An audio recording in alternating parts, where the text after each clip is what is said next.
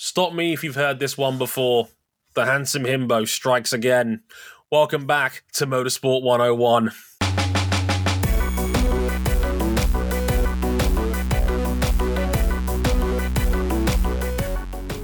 I didn't know I was being joined by Zoe Hamilton on this episode. What can I say? I can make hay with being two recording people at once. Hey guys, welcome back to Motorsport 101. I am your friendly neighborhood host, Dre Harrison, and welcome to episode 447. And in this edition, we're going to be talking Detroit's Grand Prix, the Chevrolet Detroit Grand Prix, which of course was won by a Honda. Whoops. This is not the brand synergy we were looking for. This was not the plan. like of a lot of things this season for a lot of people in the field. This was not the plan. Joining me, as ever, on this show is Cam Buckley. Hello, Cam. How's it going, mate?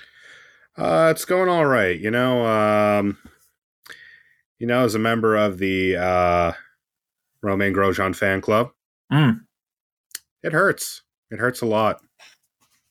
Everything hurts, even. And we were mad cynical when that crash happened, when he pinned the inside of the wall at the chicane and then hit the outside wall afterwards, thinking, oh, well, Grosjean's fucked it, basically. And then he has a full-scale breakdown behind the wheel of his car because he's probably out of major contention for the championship now, really, at this point.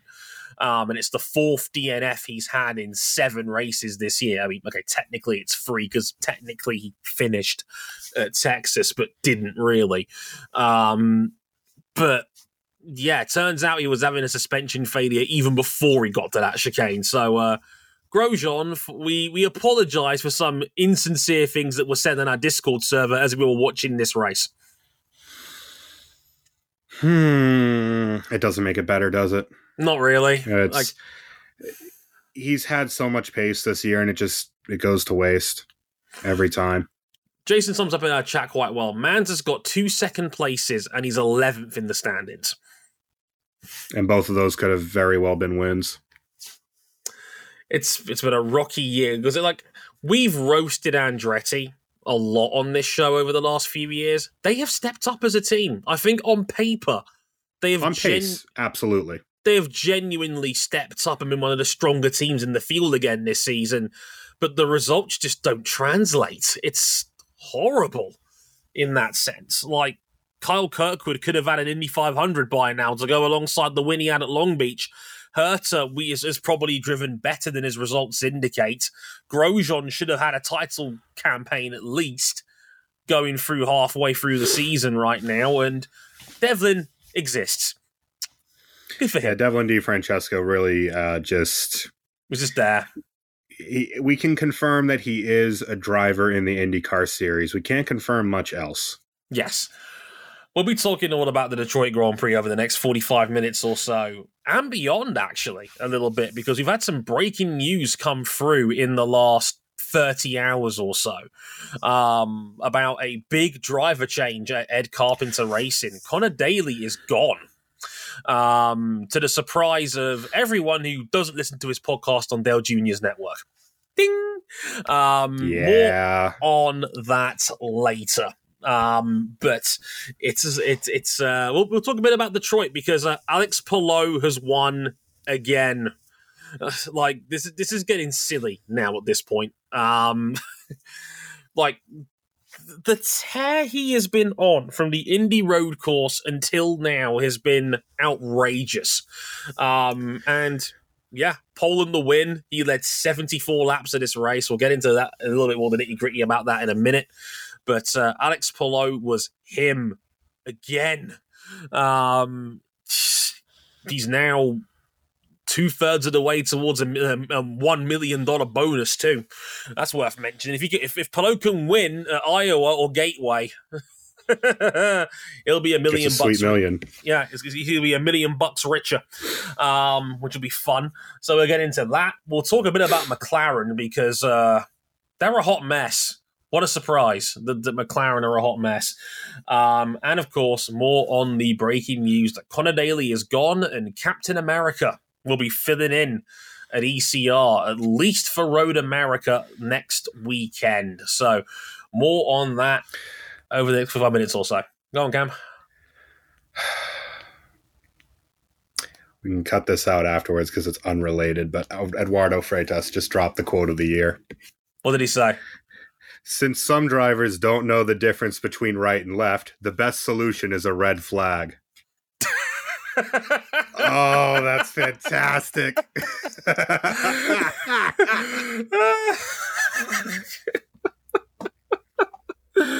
Oh, my God.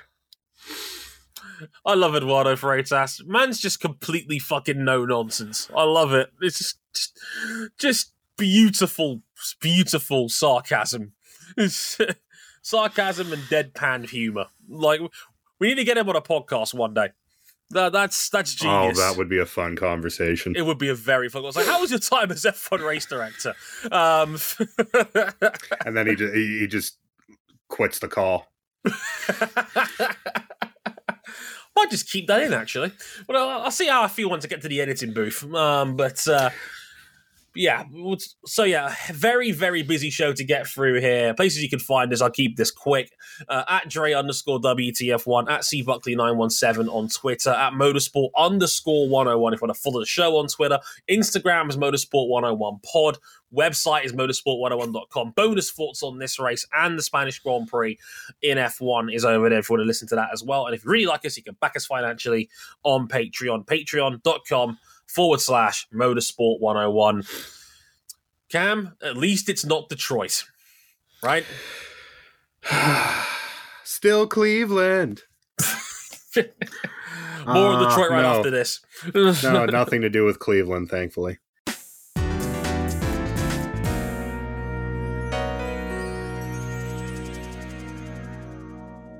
He's at it again. Alex Palou would lead 74 of 100 laps around the new Chevrolet Detroit Grand Prix. A Honda won at Chevy's race. In the shadow of the Renaissance Center, GM's headquarters. Oh, yeah. Nice big fuck you right there. Brilliant. To take his second win of the season and his first ever on a street circuit ahead of Will Power in second. And hey, it's driver for hire, our friend and yours, Felix Rosenqvist, in third for McLaren. He was as much as a second a lap faster than the competition at times and had to handle 6 different restarts where he's a sitting duck into the turn 3 hairpin and led through 5 of them. What is this run of form for Motorsport 101's handsome himbo? It says in this notes here. He's Scott Dixon 2.0. He's Dario too.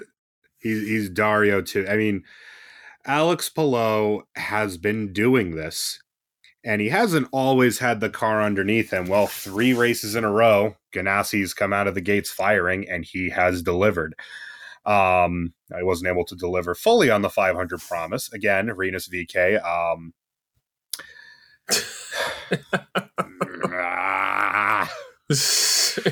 But he's just out. Even when you throw adversity at him, he is so collected. And we are going to get into the contrast between him and another former title contender later in this episode. Ooh, that's a bold statement. If that's about who I think you're talking about. Ooh, it probably is. Yeah, probably.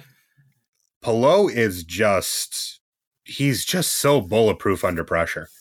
And he's always able to kind of keep his nose clean and be able to fight another day without being a pushover. He strikes that balance really, really well. It's funny because I mentioned in the set list that he had to handle 6 restarts or 6 green flag moments where you probably don't want to lead into turn 1 on this track. No, it's a long straight. 0.7 of a mile. 0.7 of a mile between the push to pass and between the slipstream. The car behind, if you were able to get a good restart and stick with the leader, you could be alongside into turn 1. Whether you could get by cleanly is entirely another matter. And he was able to hold his nerve through most of them. The one that he didn't, Will Power bonsai'd him on the brakes, and he just got him back.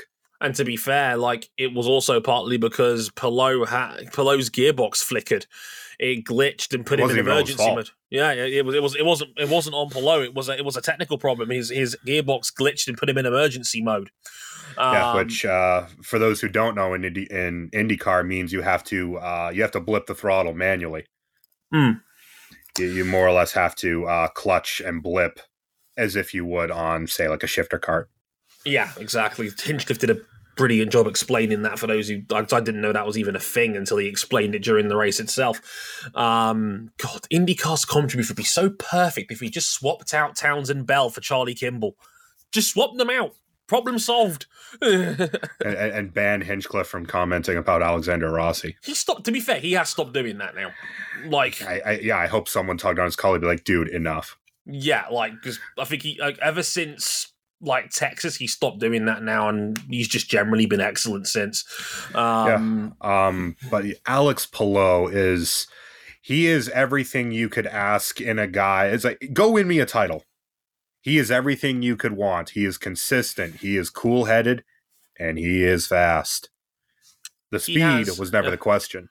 He has one finish outside of the top 5 this year. He's bomb-proof. 8th at St. Pete, not dropped out of the top 5 since the opening round. 3rd, 5th, again, 3rd in Texas, 5th at Long Beach, 5th in Alabama. Won the Indianapolis Grand Prix on the road course, was 4th in Indianapolis from pole, and then basically had every bonus point available to him in Detroit there. The only thing missing was a Grand Slam, which is virtually impossible in IndyCar because by nature, by the way pit cycles work out and whatnot, and people going off sequence. And there's incentive to lead laps in IndyCar that there isn't in Formula One, which makes Grand Slams virtually impossible. But he has been incredible. Nothing short of bonkers what this current form. You said by design. Like, by design, this is not like IndyCar is not meant to be dominated like this, and he is. It's because of the nature of the series, because you've got ostensibly equal equipment. It's really not. But because you've got one chassis and 2 engine suppliers, it's meant to be hard to dominate. And oh, by the way, he's curb stomping Scott Dixon. Scott Dixon, didn't have a bad day on Sunday. No, was 4th. That was a classic Scott Dixon weekend. Again, Dixon would be like, the thing is, right, I'm starting to think that Dixon hasn't got the ultimate speed to win races consistently anymore. But the thing is, he's still not finished lower than 7th outside of Long Beach. But he's not finished a race higher than 3rd this year either. It's almost like a combo of, like, it's all of Ganassi. Ganassi's consistency with all of their full-time drivers is keeping them all afloat in the title, or in the case of Palou, he's driving off into the distance. 1, 2, and 4 at the moment. Chip Ganassi in the championship. Just the consistency of Ganassi's excellence in the series is, again, something that by design is not really meant to be possible. Right. And yet they achieve it time and time again, and nowhere do you have a greater example of that than Palou, who can couple the racecraft and the raw speed with the consistency. It's incredible. Like, the top 2 in the championship right now, Alex Palou and Marcus Ericsson, have one thing in common. They're the only 2 guys in the field that have finished every race this year in the top 10. Marcus Ericsson, despite a god-awful Sunday, still got a top 10. It's like, Marcus was off sequence. He was told, can you go 42 laps on a 33-lap car? The answer was no, but God bless him, he tried, and he came up, but he still ended up 9th in the end because Marcus Ericsson refuses to finish outside of the top 10. He's just that decent. Like, he is the best floor guy in IndyCar at the moment, not named Dixon. Like, it is incredible. And look, even Marcus Armstrong, he's still solid. Like, he's like, his 5 results so far this year: 11th, 8th, 11th, 15th, and 8th. That's a fantastic start. It's a great start for a rookie in IndyCar. Like, if that was Lundgaard, we'd be blushing right now about how good that is. It's just, Marcus Armstrong is unfortunately at the moment. I think if you got any top tens out of RLL right now, they'd bite your arm off for it. Right. Like they're garbage on ovals and they're garbage on road courses. Yeah, Graham Rahal, bro. Oh, it's like Graham. Like I literally said as I was watching the race, like I said, Graham, is everything okay at home? Like, do you need a hug? It feels like you could need a hug. You know what's bad when someone crashes and you think there's no way that wasn't mechanical. Right. But actually it wasn't mechanical. He just skill issued it into the wall on cold tires. According to IndyCar's favourite instigator, Jenna Fryer, there have been multiple sackings in the RLL camp today, including Graham's crew chief. I'm not... I don't know if that's the right solution, but I can't say I'm shocked. But yeah, I mean, can't really say any more about Palou. He is running away with the title right now, 51-point lead up at the front, which in IndyCar, given his consistency so far, it's a race. And given his consistency so far, as long as it's in his hands, it's hard to see him dropping 51 from here when there's no consistent second challenger. No. Marcus is the best you've got, and I'm not sure Marcus has enough of a ceiling. He doesn't have Palou's upside. He has the floor. He's always had the floor by Marcus Ericsson. He is the highest floor guy, arguably, in the whole sport. But he's not someone who's going to go out and win you 2 out of 3. Could have been better had Palou's 500 knock on upside down. It's the old NFL running back phrase. It's like, if you need me to get you a yard, I'll get you free. If you want me to get you 5 yards, I'll get you free. That's what Marcus Ericsson is. Palou will get you the touchdown. Oh yeah. Now. He will burst through the line like Adrian Peterson. Like that's what Palou is doing right now. This is a startling, scary run of form from Palou at the moment. He is virtually impervious at the moment. He's doing everything you would need to run the house on this championship. He's the best driver in the sport right now. He's the best driver in the world, not named Max, in my opinion. I'd go with that on the IndyCar side. I think he's the best driver in IndyCar right now. I think the only real flaw with Alex Palou right now is that he isn't sticking around. And given the bomb-proof consistency of Ganassi and the contrast with the next team that we are about to talk about, I really question the thinking behind it from an IndyCar side. Again, I've said it enough times on this podcast. Y'all are sick of it by now. But you're leaving Ganassi. It's hard. Like, the better he drives, it's harder and harder to ignore that he is walking away from the best team in the sport right now. Like, if anything, you look at the scenario right now, Penske's regressed a little bit this year. Newgarden is doing what he always does. He's in the mix, but he's 70 points back now. But Newgarden has not fought for a win on a road course, which is really weird to think about. Like, his road course form has been poor. He's not finished in the top 6 on a road course this season. He's not contended for a win. He's not even looked like contending for a win, and this is a driver who usually after Indy thrives under the championship pressure. And I mean, Joseph Newgarden has multiple championships in this fight for a reason. You see, now you wish it was double points, Penske. Right. We called it in the preseason show. For Newgarden, it might be a do or die around next time out because he won at Road America last year, and that was a fantastic performance, right? He pretty much led Road America from start to finish. And even Scotty, like he started off this year on fire on the road courses and has really kind of flamed out. Yeah, like McLaughlin and Power have just not been able to 3 podiums between McLaughlin and Power all season. Doesn't seem quite right to me. Like, it's and Power had he had a fight. He had the fight with Palou, but he did not have the speed. I mean, Palou dropped him like a bag of dirt on the final sequence of stops. It's weird because it's like Power was brilliant if you ignore Alex Palou's performance. Yeah, he drove through the field. He was a couple bonsai braking maneuvers that were perfectly judged. Yeah.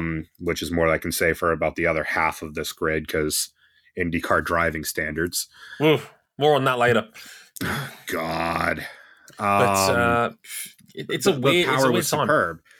But no one can do what Palou is doing week in, week out, regardless of track, regardless of the car underneath him. I'd say we are. I mean, Road America is going to be a critical round for a lot of people. Marcus, like I mentioned before, Newgarden won here last year. He's at -70. Marcus Ericsson was second here last year. He's minus 51. Marcus needs another second place to even make it interesting. Assuming Palou's not going to win this one too. And that's the problem, is that Palou could very well win another race. And there it is. Like, Road America is going to be the race where either people get back into this championship or this championship gets blown wide open by Palou. Yeah, it's looking like that. Palou is looking virtually impervious at the moment. On the opposite end of the scale, let's talk about McLaren. And oh god, all right, get your hazmat suits on because it is toxic in this bitch. This is a mess. It was a messy weekend for McLaren. Pato O'Ward was already running towards the back of the field after a botched pit stop led to a loose rear tyre. Once he got going again, he was on the brink of going a lap down when he panicked, missed his braking point, and clattered the outside wall of the final corner, ending his race. At the front, Felix Rosenqvist nearly ran teammate Alex Rossi into the outside wall hard in an intense fight for third. Oh, he did. He did. There was contact. He hit that was the wall. Contact. Yeah, exactly. I played it down in the actual notes I've got written here. But yeah, it was an intense fight for third that the Swede would eventually win. Rossi said, "We'll discuss it internally," with the biggest side-eye glance you could imagine from a man who is totally not known in IndyCar for his anger. What is going on with McLaren? I mean, we got to talk. Let's talk Pato first here, Cam. And I can kind of lay out the platform here. This is the third race in 4 that he has gone for a do-or-die maneuver and crashed out of the race. Yeah, 3rd out of 5, because you got to go back a little bit for Long Beach. But, it's... Like once, yes. Once memory works good. Yeah, like once is a coincidence, twice is a pattern, 3 is a problem, and yeah, and it was the same one again. It was it was the same one as was it Long Beach? Yeah, it was Long Beach where he fired it up the inside. Yeah.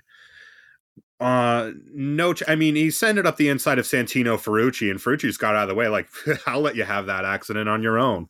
Right. And just went flying off into the wall. And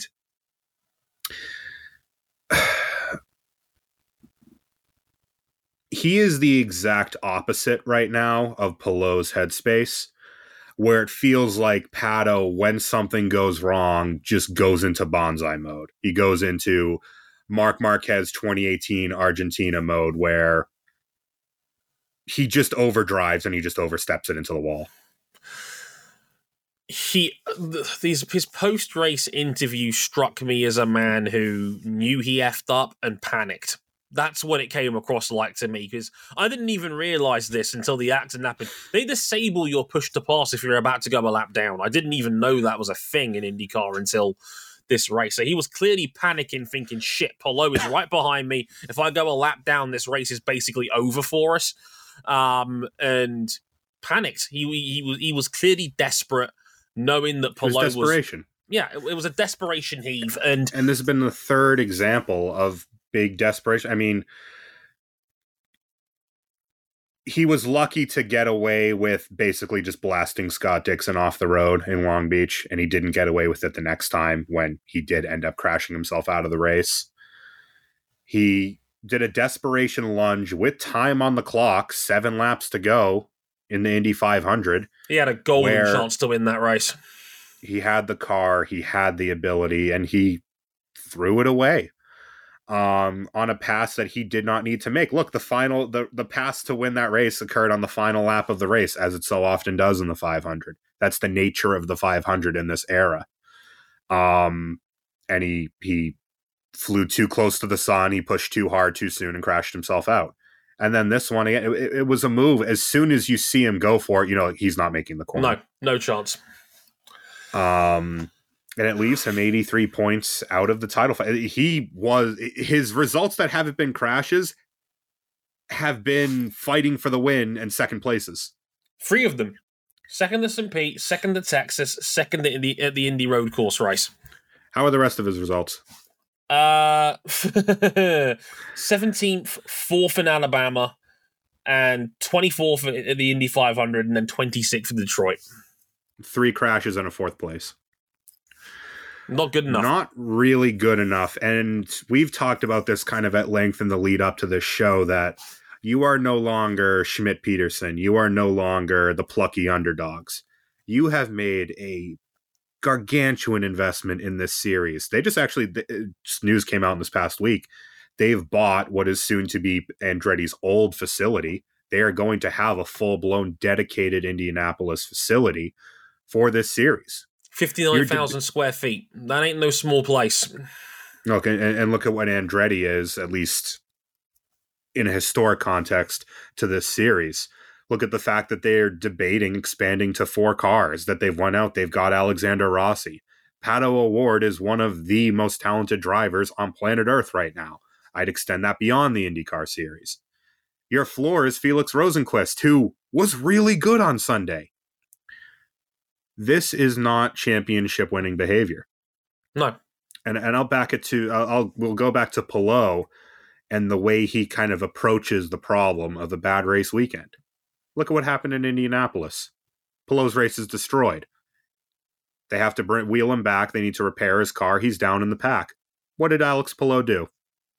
He knuckled down and went to work. And he got a 4th place finish out of it. Anytime you see, and Scott Dixon has won championships with abandon by doing that. Just look, when life gives you lemons, make lemonade. Knuckle down and get to work, and you might get something out of it. He was a caution away from at least getting back into a position where he can go take some points back. Instead, he fired it up the inside and into the wall. It's unacceptable. It's not going to win you a title. Yeah, it's like, yeah, Pato is now, in my opinion, he should be looked at through the lens as championship contender. He's one of the most popular drivers in the sport, and that isn't. I'd argue, and that's not empty calories. No, he's done that by being who he is on track.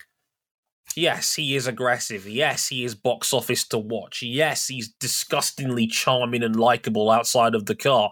And we all know, I've said it before about Checo. If the Mexicans get behind you, you'll see them at every round. Them motherfuckers be loyal. They flashed it actually right before his crash to a little section of the grandstand that had people wearing Pato paint on their chests. So he has the support. Mm-hmm.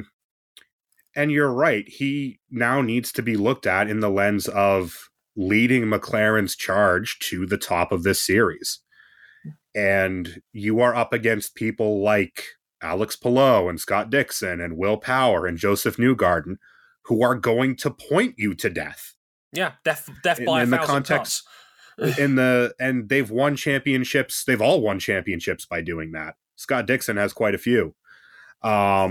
Few that people would argue, oh, well, he didn't do anything spectacular. You don't need to be spectacular to win a title in IndyCar. No. You just need to go out there and do your job.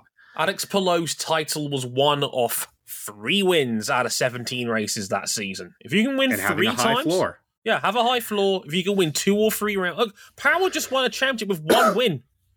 1! Just by being the ultimate floor guy. And now you've got Pato. And I love how it's played out since then as, sometimes you make it sometimes you make it out of the corner, sometimes you don't.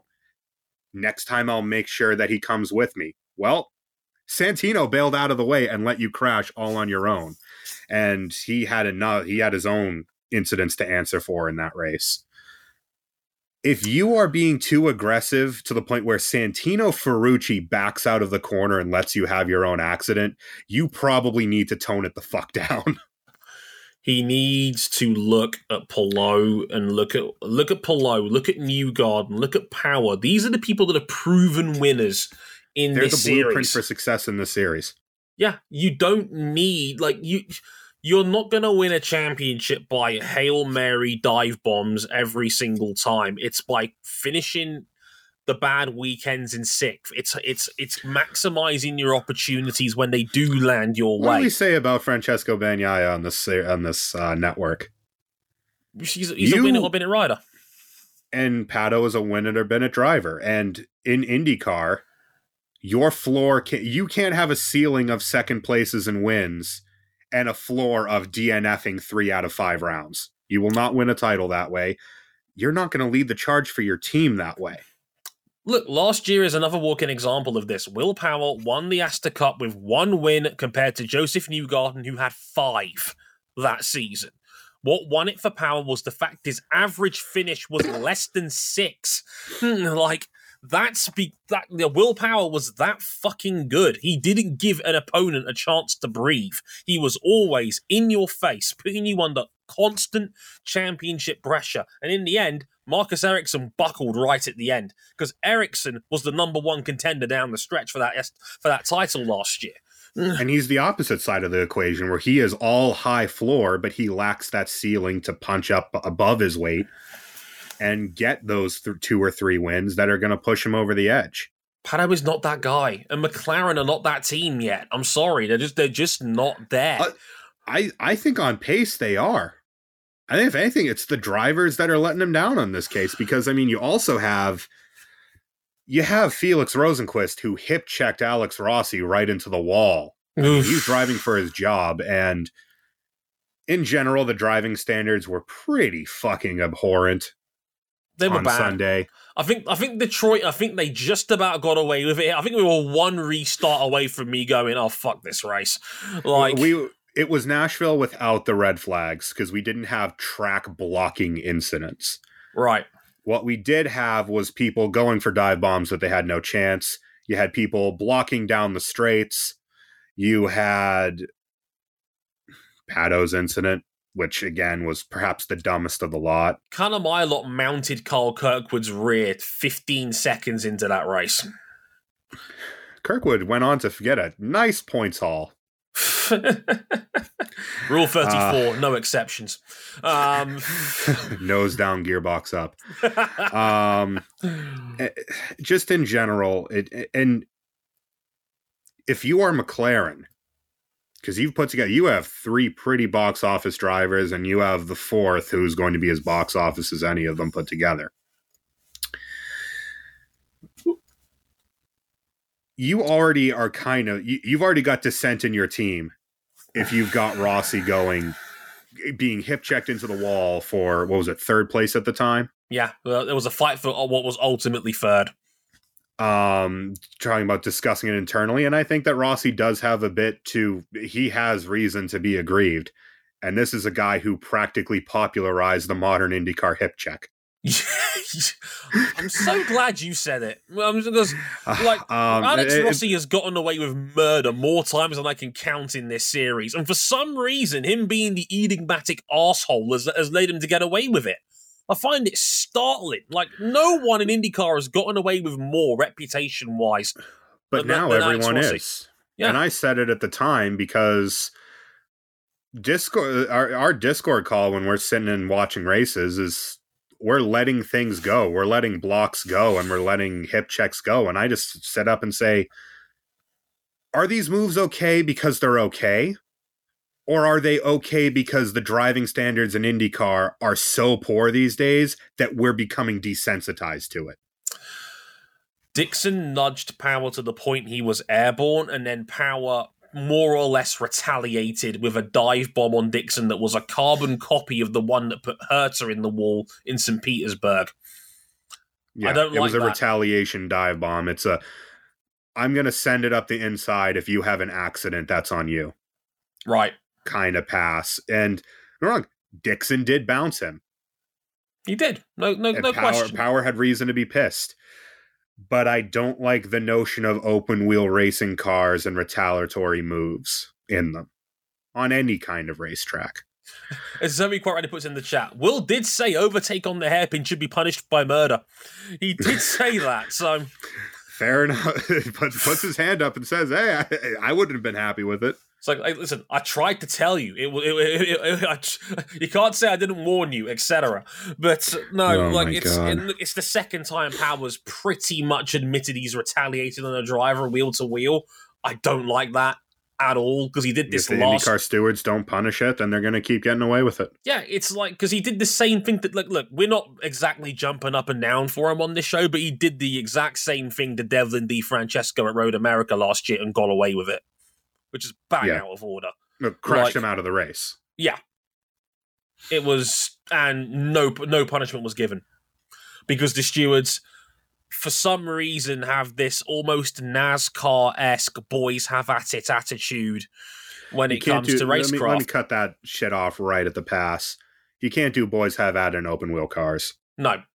At some point, it doesn't matter how safe these cars are, at some point, someone is going to have a monumental crash, and we're going to look back and ask how we got here.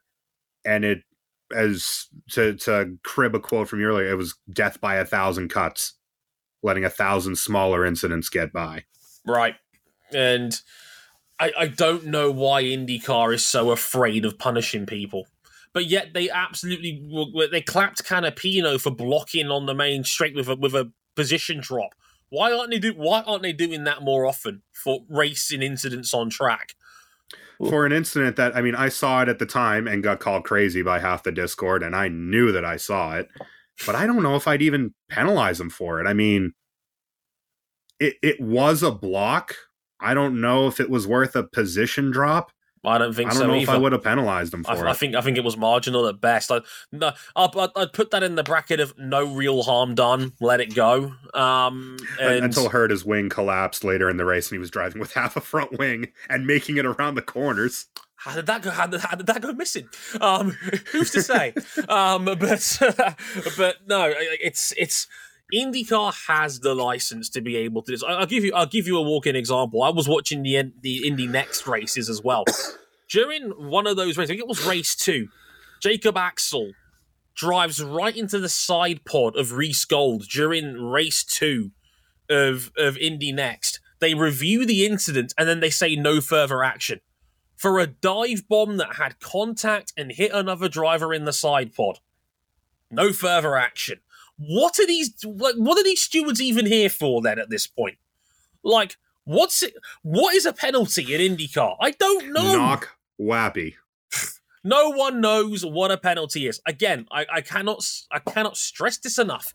Put Niels Wittich, Freddie Spencer, and Novak in a room with a beehive, kick it, and have the last man come out when they figure out how to actually steward these races properly. It's getting silly. Like, Detroit just about got away with it, but it could have been another Nashville-esque shit show. We were very lucky it didn't quite get to that level of stupidity. The only thing that prevented such a thing is that the architecture of this track doesn't really allow for you to block the entire circuit with minor incidents. Right.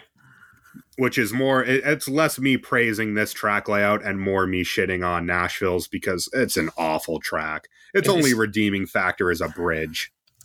But it's a great bridge. They never mention it. I feel like it's underrated.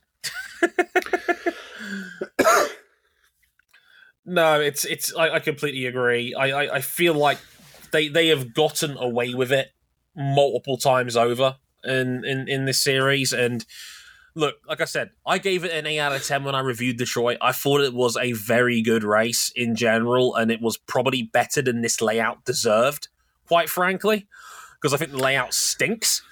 We're very far apart on this. I just want you to know that. I'm okay for once that we don't actually agree on everything. I think it's boring. I would give this there's like barely scraping a 5 for me.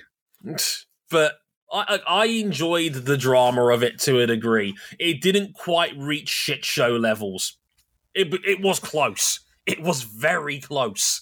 Like I said, I think the series just about got away with it on this one. But hopefully if they run it... They need to repave the track first. Repave the streets. That would certainly help. I'd say the bumps were destroying parts of the cars. I mean, we gave him a lot of shit for it because it looked like he Verstappened himself. Not in a good sense, Verstappened himself. Right. On the inside wall of one of the corners. But it turns out Grosjean's rear suspension was already failing before he got there and just speared him off into the wall.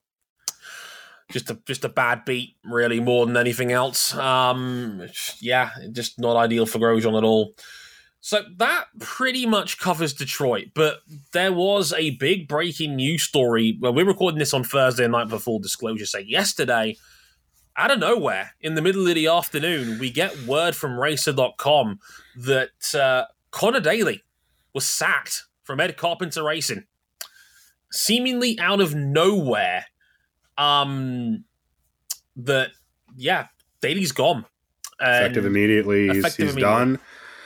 Ryan Hunter-Reay is going to be taking his seat in the short term. No longer Captain America. We will now term him as Captain Crypto. I'm sorry. You don't deserve to die in such a cold, lonely place. Man, there is... In the aftermath of this, we've heard a bunch of stuff come out as to perhaps the why of it. From I've been told, Daly has been running his mouth and bitching a lot about the team and some of the sponsors for some time now, is what I've been told off the record by people in the know. I've had fans of the show that have come up to me and said, Dre, do you listen to Speed Street, his podcast with Dale on, because there's those who don't know. On Dirty Mo Media with Dale Jr.'s Media Network. Podcast network, yeah. And he's got a show on there, and he is ranted and raved about the onboard being taken off his car, about pit stops not going his way. He's vented his spleen about the team a lot in recent times, and he's gotten himself in trouble with Chevy. Yeah, talking about data on the sim. He's, there's a certain element when you're a racing driver or any professional athlete of shutting the fuck up and being a good political boy. And it looks like he has failed to do so, and he's finally gotten the wrong people to stand up and say that they've had enough. I mean, if you read Ed Carpenter's Racing statement on the matter, he does seem to imply that it's more performance related. And well, that's the other thing as well, Dre. You can run your mouth if you're winning races. You can. A little bit. I mean, we see Max do it on a weekly basis at this point over in F1. But if you're 15th to 20th every weekend and you're running your mouth, you have a much, much shorter leash. And yeah, look, people are going to backlash against this because Conor Daly has been the series' favorite golden retriever underdog story for quite some time. He's had to fight and scratch and claw to get an IndyCar seat full-time over the years. I think Ed Carpenter was the 9th different team he's driven for in his IndyCar career. So we talked about it kind of, I can't remember if it was last year or earlier this year, as this kind of being like really the last throw of the dice for him in IndyCar with a team that, might potentially get up the grid. It's true. And the thing is that Daly's not a young man anymore. He's now 30 years of age. Mm-hmm. Like, he's now middle of the road in IndyCar terms. He's been around the block a few times. I said in my preseason preview earlier this year with Daly, is this it? Is this all you've got as an IndyCar driver? And it feels like it is. There's no... And look, don't get me wrong. If you're talking about this purely from a performance standpoint, nothing about Ed Carpenter has shined for a long, long time. Dre, we talked about this earlier today before the show. How many drivers have they had in the top 10 in points in IndyCar in their entire time in the sport?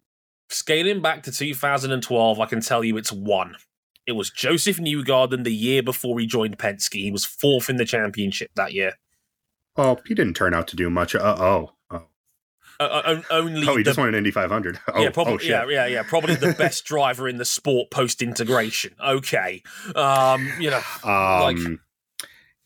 I mean, he and really Renus now. I'll drop the Renus VK murder bit for a minute. Renus has been the only positive thing about this team from a performance perspective for a while now. Renus VK is the second best driver in ECR's history already. And if you're thinking without actually doing a whole lot in the results category. Yeah. I find all of this weird. I agree with the murmurs. I think this was marketing bullshit as to why Daly lost his job in the end. I genuinely feel like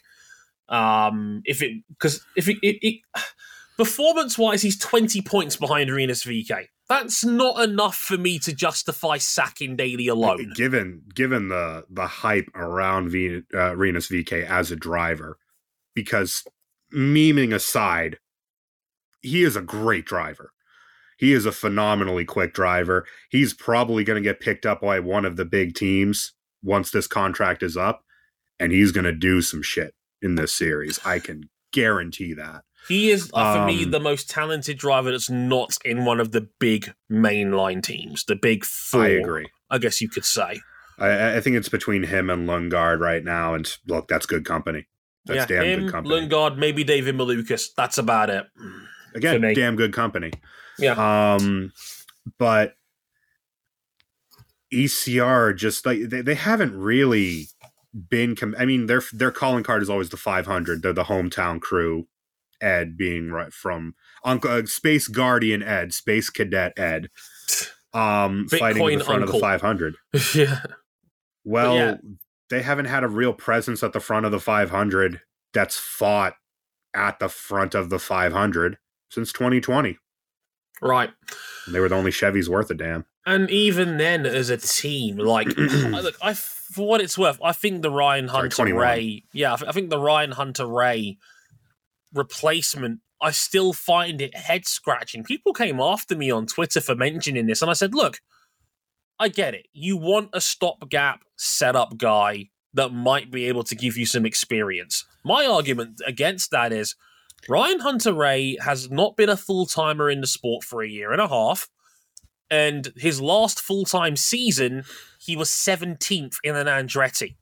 Hunter-Reay is cooked. He was spent basically as like the first year of the IR18, he was solid. That was it. 2019 onwards, he was done. In a field of poor Andrettis, he was the poorest Andretti on a given weekend. And I like Ryan Hunter-Reay. I think everyone likes Ryan Hunter-Reay. He's a good dude. But you have to call a spade a spade.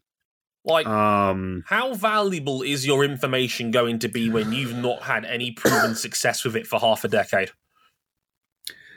And even more so in the face of, again, I'm going to say it because we're just looking at the facts. ECR are not a big team in the sport.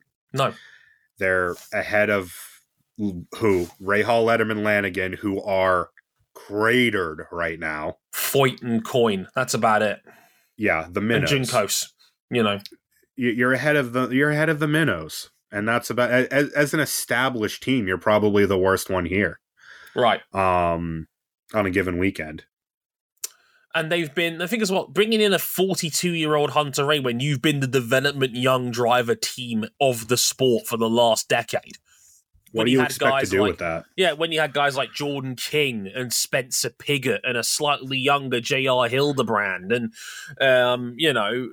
You've been the team that, like, you can't sit here and tell me you need veteran knowledge and experience when your entire magnum opus as a team has been, we're going to develop the next generation of driver and me on the ovals. Like, because that's what Ed Carpenter Racing has been from day one. So I find the whole thing baffling to me. I find all of this baffling. And, you know, you could maybe make a case that by the end of the season you could move on from Daly, given he's not giving you much. in that seat, right?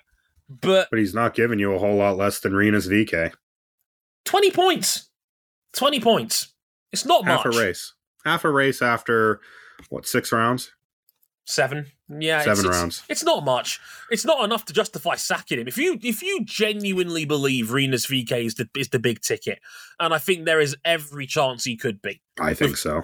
Like, Daly's not far enough behind to sack him on performance reasons alone. And as Zoe points out in the chat, the fact that Bitnile is still there and is sponsoring Hunter-Reay for this race in the actual number 20 Ed Carpenter Racing car says to me that this was an internal dispute. It speaks, and Racer has kind of elaborated on this as well. Oh yeah, it's more than it's not what the statements say. It's interpersonal disputes within that team.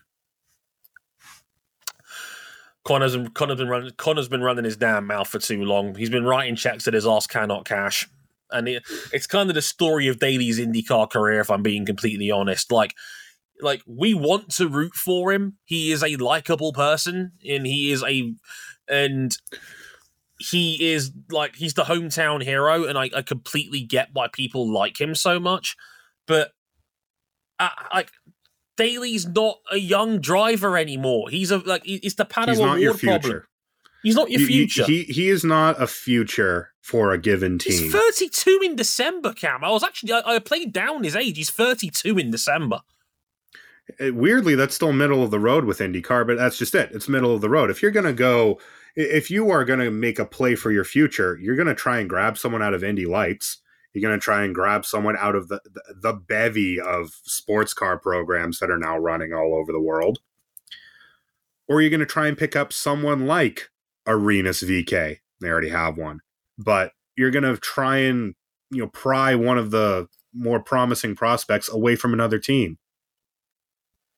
I find the whole thing messy, to say the least. I'll wrap it up where Ed Carpenter's statement reads, "This is the most difficult decision I've made as a team owner because I respect Conor and know what he means to IndyCar and its fans. Our team has not been performing at the level we are capable of this year." Has it? And despite making technical changes and investments in the offseason, 2023 has been extremely challenging. I've put a great deal of consideration into the current state of our team and realize it is my obligation to our employees, partners, and supporters to do whatever is necessary to elevate our team's competitiveness. We sincerely wish Conor continued success and will cheer him on wherever he goes next.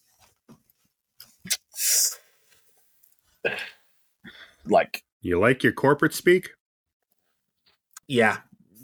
We are pretty adamant back here that it's not for the reasons advertised, is what I would say. And look, like I said, I like Daly. I think he's a good person deep down, and I wish him the best. But you've been scrapping around the lower end of IndyCar for almost a decade now, and there's not been an awful lot to speak of when it comes to his career. It might be time for another youngster to come in and give it a go. I'm actually stunned they didn't go with Linus Lundqvist in that seat. I think that was his seat written all over it on this one, personally. I wonder if it still is, honestly. Might be next season. Maybe for next year. Yeah, maybe for next year. The guy's fast as hell, and you don't win you don't fluke any Indy Lights championship at all. There's fast people in there every year on year. And look at what Kyle Kirkwood's doing right now. Yeah, you don't fluke that sort of shit. Lundqvist is quick, and he was screwed by the series itself, and that might be the way he eventually gets in.